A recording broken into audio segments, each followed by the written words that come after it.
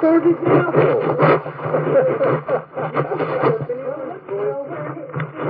Well, anyway, you know, talking about being and doing dangerous things and riding cars, dangerous to ride cars, dangerous. I think it's dangerous to do anything. As an old doctor at home, back at home, said, it's dangerous to even get up and walk. Says you might fall down. And so I've had a rather little experience in the horse business and as well as the car business. I've thought a lot of times I'd come very near getting killed with driving cars, but then I believe I've had an hour or more. I got the saddle on him and tightened up the cinch good, and I got a hold of the saddle and gave it a shake a few times and got the horse kind of quieted down a little bit. Finally, I got ready. I thought maybe I could get in the saddle now, and my friend had a rope tied to this horse bridle so he could hold him, a great long rope, and he was on the ground, and I got my foot up in the stirrup, prepared to get in the saddle, and I eased up. And finally, I got my leg thrown over the saddle, into the saddle, and the horse went right straight up. Boy, he must have went 8 or 10 feet high. I never could get my foot in the other stirrup. And he made a big jump and hit the ground again and went up again. I don't know how high he went, but when he got up ready to come back down, why, I was ready to go up. I went up and the horse come down. And as the horse went up the next time, why, I was coming down and we met right in the air. And landed with my breast right on the saddle horn, on the horn of the saddle, and knocked me back right over his hips, and I landed on the ground right on my shoulders, the back of my neck,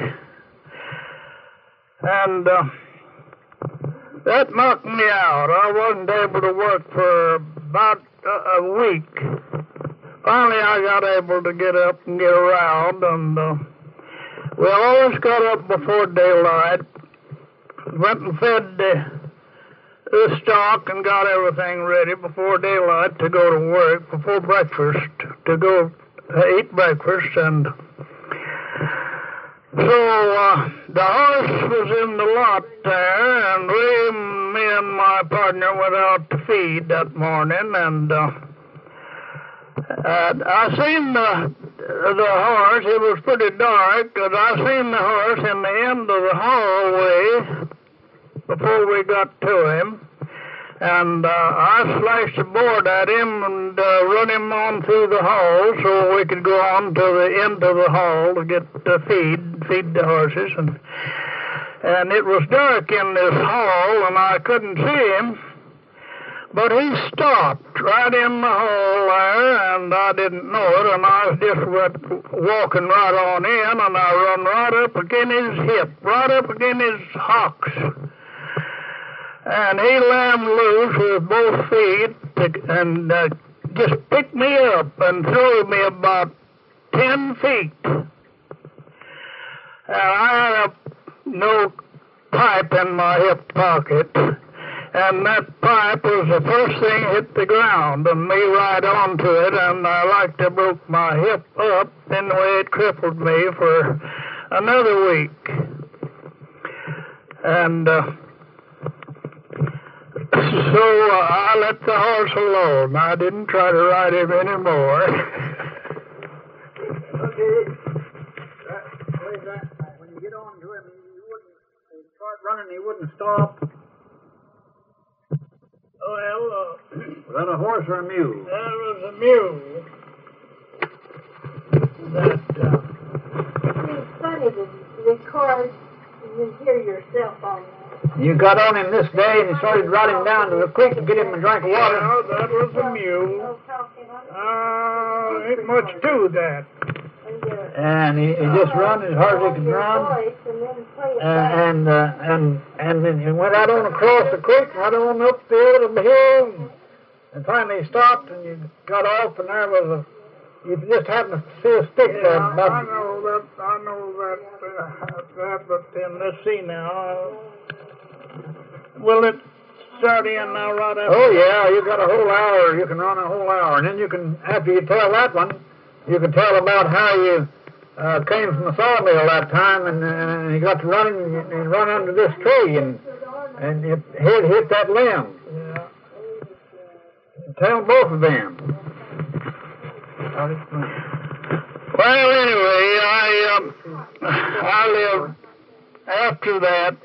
After I was married, I got a hold of a black mare mule that seemed to be gentle. I bought the mule from a friend of mine, and she seemed to be gentle and all right, but after I kept her a while and fed her up and got her in good shape, why, she got mean. And we didn't have any pond there at the house where we lived, and I was just had built a new house for me and my wife, and so we didn't get fixed up very good right for a while, and I had to take the stock down, the horses down to the creek a little ways below the house to water them. And when I was working them, and I got on this mule to ride her down to the creek to give her some water one day, and there was a bad cloud coming up. And I thought I could get back before the storm come, and I got on this mule and started her down the road, and she went to running, and she didn't have time to stop to get her a drink. She just went right on across the road and went on up the hill on the other side as hard as she could go, and finally I got her sacked down enough for me to jump on her, off of her, and there was a club laying right there handy, and I just held to one of the reins and jerked her around and grabbed up this stick and hit her right on the top of the head, and she just fell just like I'd shot her right through the brains. She lay there a little bit, and finally I gave the cloud was coming in a hurry, and I just gave the reins a jerk, and I says, "Get up from there, you crazy thing, let's go back to the house." And she rolled her eyes around a little bit, and then she jumped up. Well, I got on her and started back to the house. I thought the way she had done that she could do without a drink, and I aimed to run her across the creek again. And I done everything I could to make that mule run, but I couldn't get her to run to save my life. She just trotted along, and me whipping her, trying to get her to run, and she wouldn't run at all. Another time you rode that same mule from the salt. Yeah, and I let her go on across the creek and took her on up to the house, and I just had a lot of trouble with that mule. I was working at a sawmill for a little while down about 5 miles from where I lived, and I rode this mule down there and back. And one evening I was in a hurry, and we got through work for the day, and I got on this mule and started home. And I thought I'd just run her all the way home as hard as she could go. And I wanted to see my brother. He lived about a half mile before I got home. And I stopped and talked with him just a minute or two, and then I whipped the mule up and got her in. By that time, she just got in a trot. I had a strip of woods to go through, going on from their home. And it was after dark, wasn't it? yes, it was dark. And so she was just going along in the trot. And all at once, she just jumped to one side as far as she jumped and started running right down through the woods, right down through the timber, as hard as she could go. And the moon was shining, and I could see a leaning tree ahead of me, and she was going under it. I ducked under to keep from hitting this tree, but I didn't get quite low enough, and this tree struck me out on the side of the head and knocked me off. And the mule run and jumped a few more jumps, I guess 15 feet or 20, and stopped and turned right around and looked right at me, just as though to say that, now I've got you this time. I got older, so I was still able to get on the mule. I was bleeding, though, like a stuck hog. And I got on her and went on home. I scared my wife to death. She thought I was killed, just about it. But I wasn't hurt too bad. What did you ever do with that mule? And so that was the experience I had with that mule. What did you ever do with that mule? What did you ever do? I sold her. You decided to get rid of her, huh? Yeah, I sold that mule.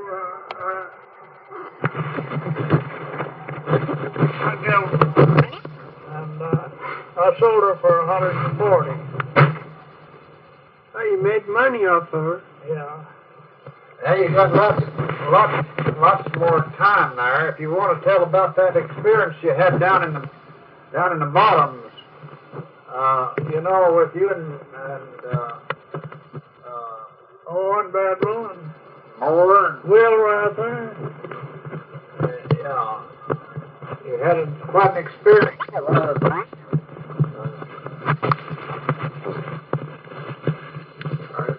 I've had a lot of trouble with several horses since that, but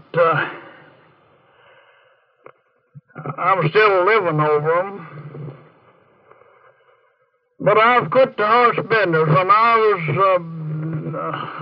me and my wife stayed on the farm till we almost raised our family.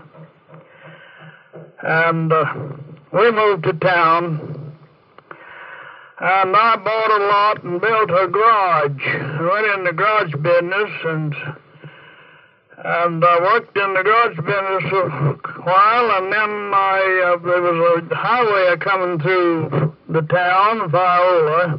I was in Arkansas, and there was some property on a corner, the corner of the freeway, of the highway, and Main Street in Viola. So I managed to buy this property on the house and lot on the corner there. And I built a stone building and put in a service station and a little grocery, and I worked at that about 14 years. And we come out, my son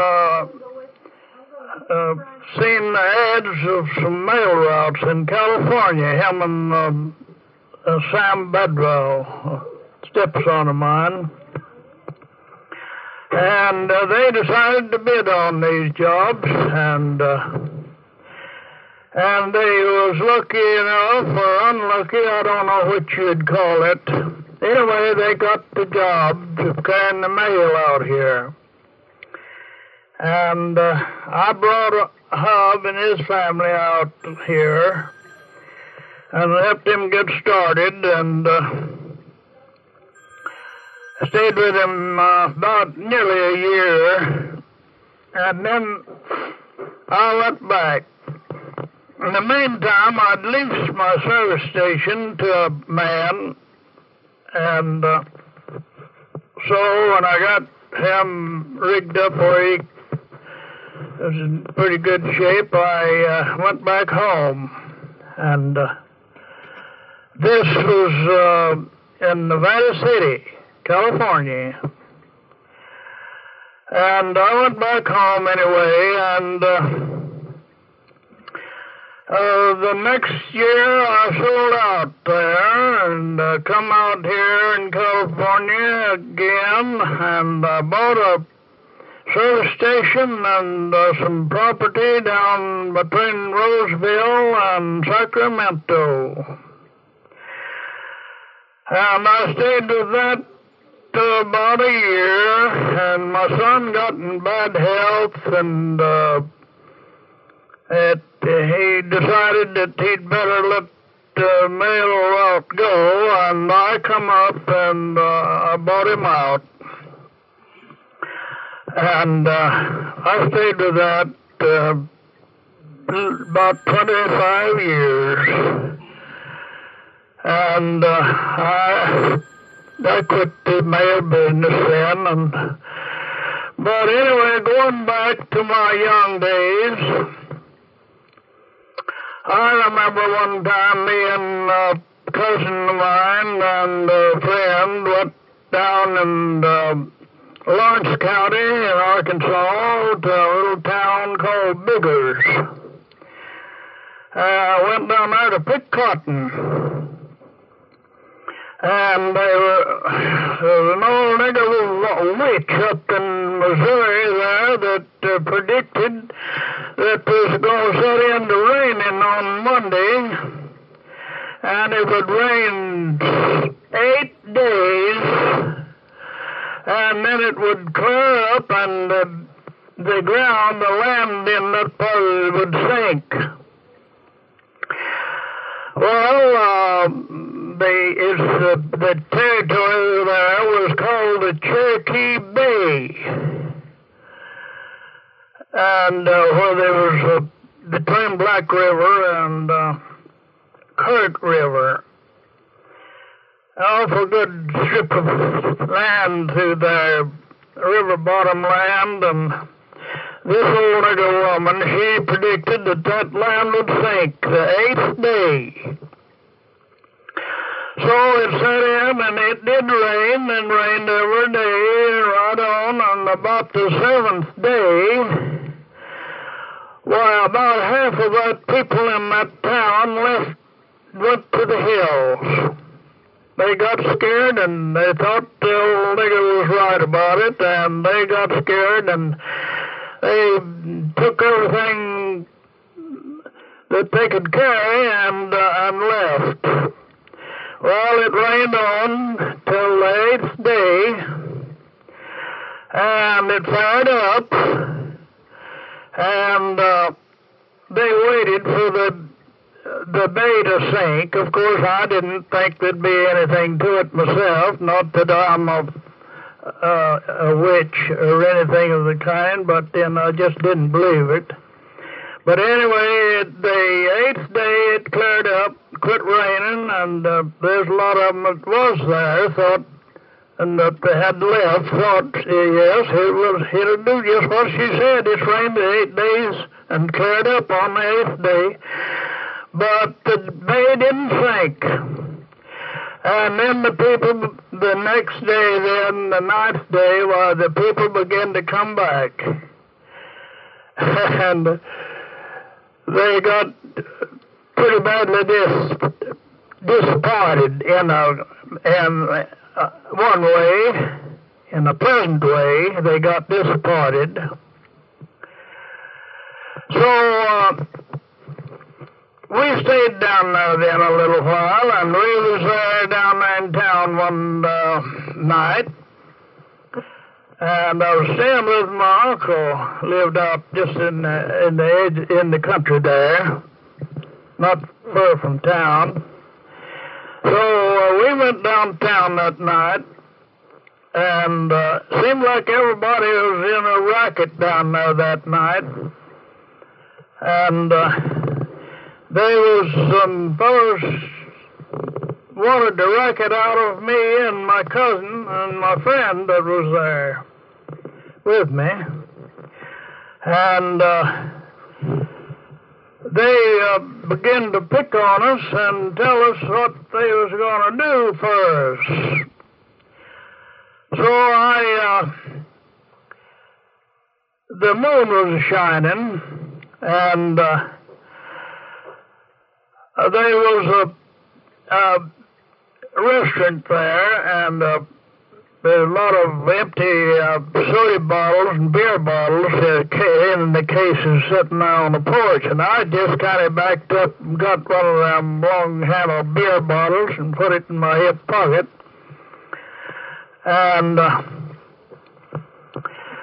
them boys lined up 4 of them in front of us and slinging their hands and the cussing and telling us what they was going to do to us.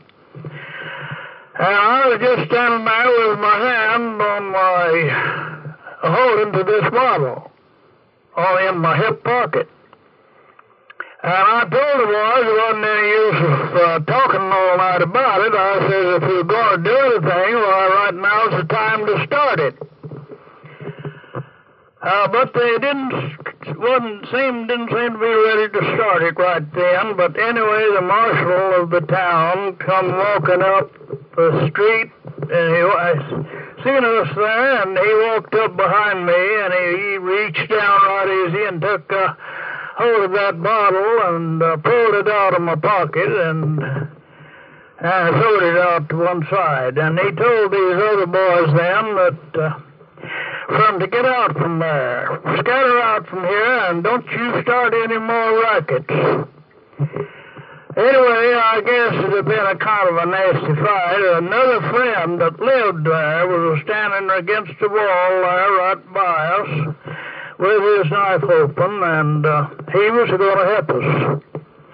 But the marshal run the boys off, and we didn't have any trouble. And we started home,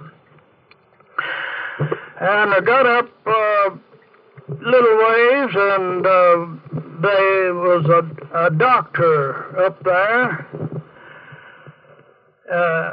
He had evidently he'd been down in town, and evidently he'd started back down to town. Anyway, we seen him there, and he stopped us and told us about his troubles down there with the marshal. And he said that he wasn't able to fight him. He said, but if I'd have had my gun, I'd have killed him, I guess. But I didn't have it with me, and we was talking, and they was going to have a trial the next day, and he said, now, you boys just listen. I'm going to make the speeches. I'm going to make it the trial tomorrow. And he started in on his speech, and he was laying it off. And I guess you can imagine about the reason why he was acting this way. He'd had a little too much to drink.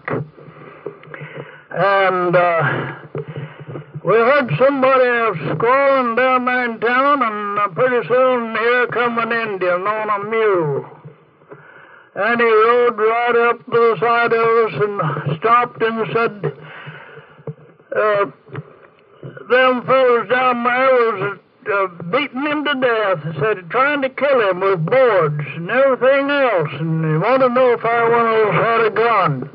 Well, I told him no, we didn't, but the doctor said, I've got a good one. He says, I've got a dandy 38 Colts up at the house, and if you want it, I'll get it for you.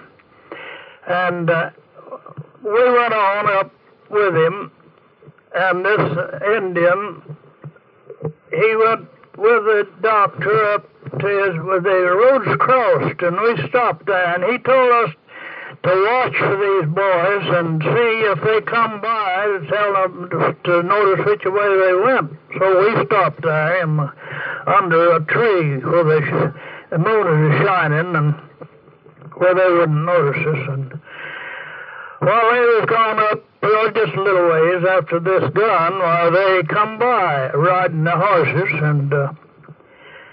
and they turned to the right, and the doctor lived up to the left. And pretty soon that Indian come running his mule back down there, and he run up and stopped, and he says, I want to show you boys something. He pulled that old gun out and showed it to us, and he says, I'm going to lay a bullet right between Cruder Crawley's, that's the man, one of the man's name, and the other one was a nigger. His name was White, Tim White. He says, I'm going to lay a ball right between Cruder Crawley's eyes tonight. So I told him which way they went, and he started as hard as his old mule could run. And they got about a quarter of a mile, I guess. I heard a gun shoot. I heard 2 shots down there. And I never did know what to do. We left the next morning right early. We had enough of it, and we come home the next morning right early that next morning. And I don't know whether he ever caught up with the boys or not.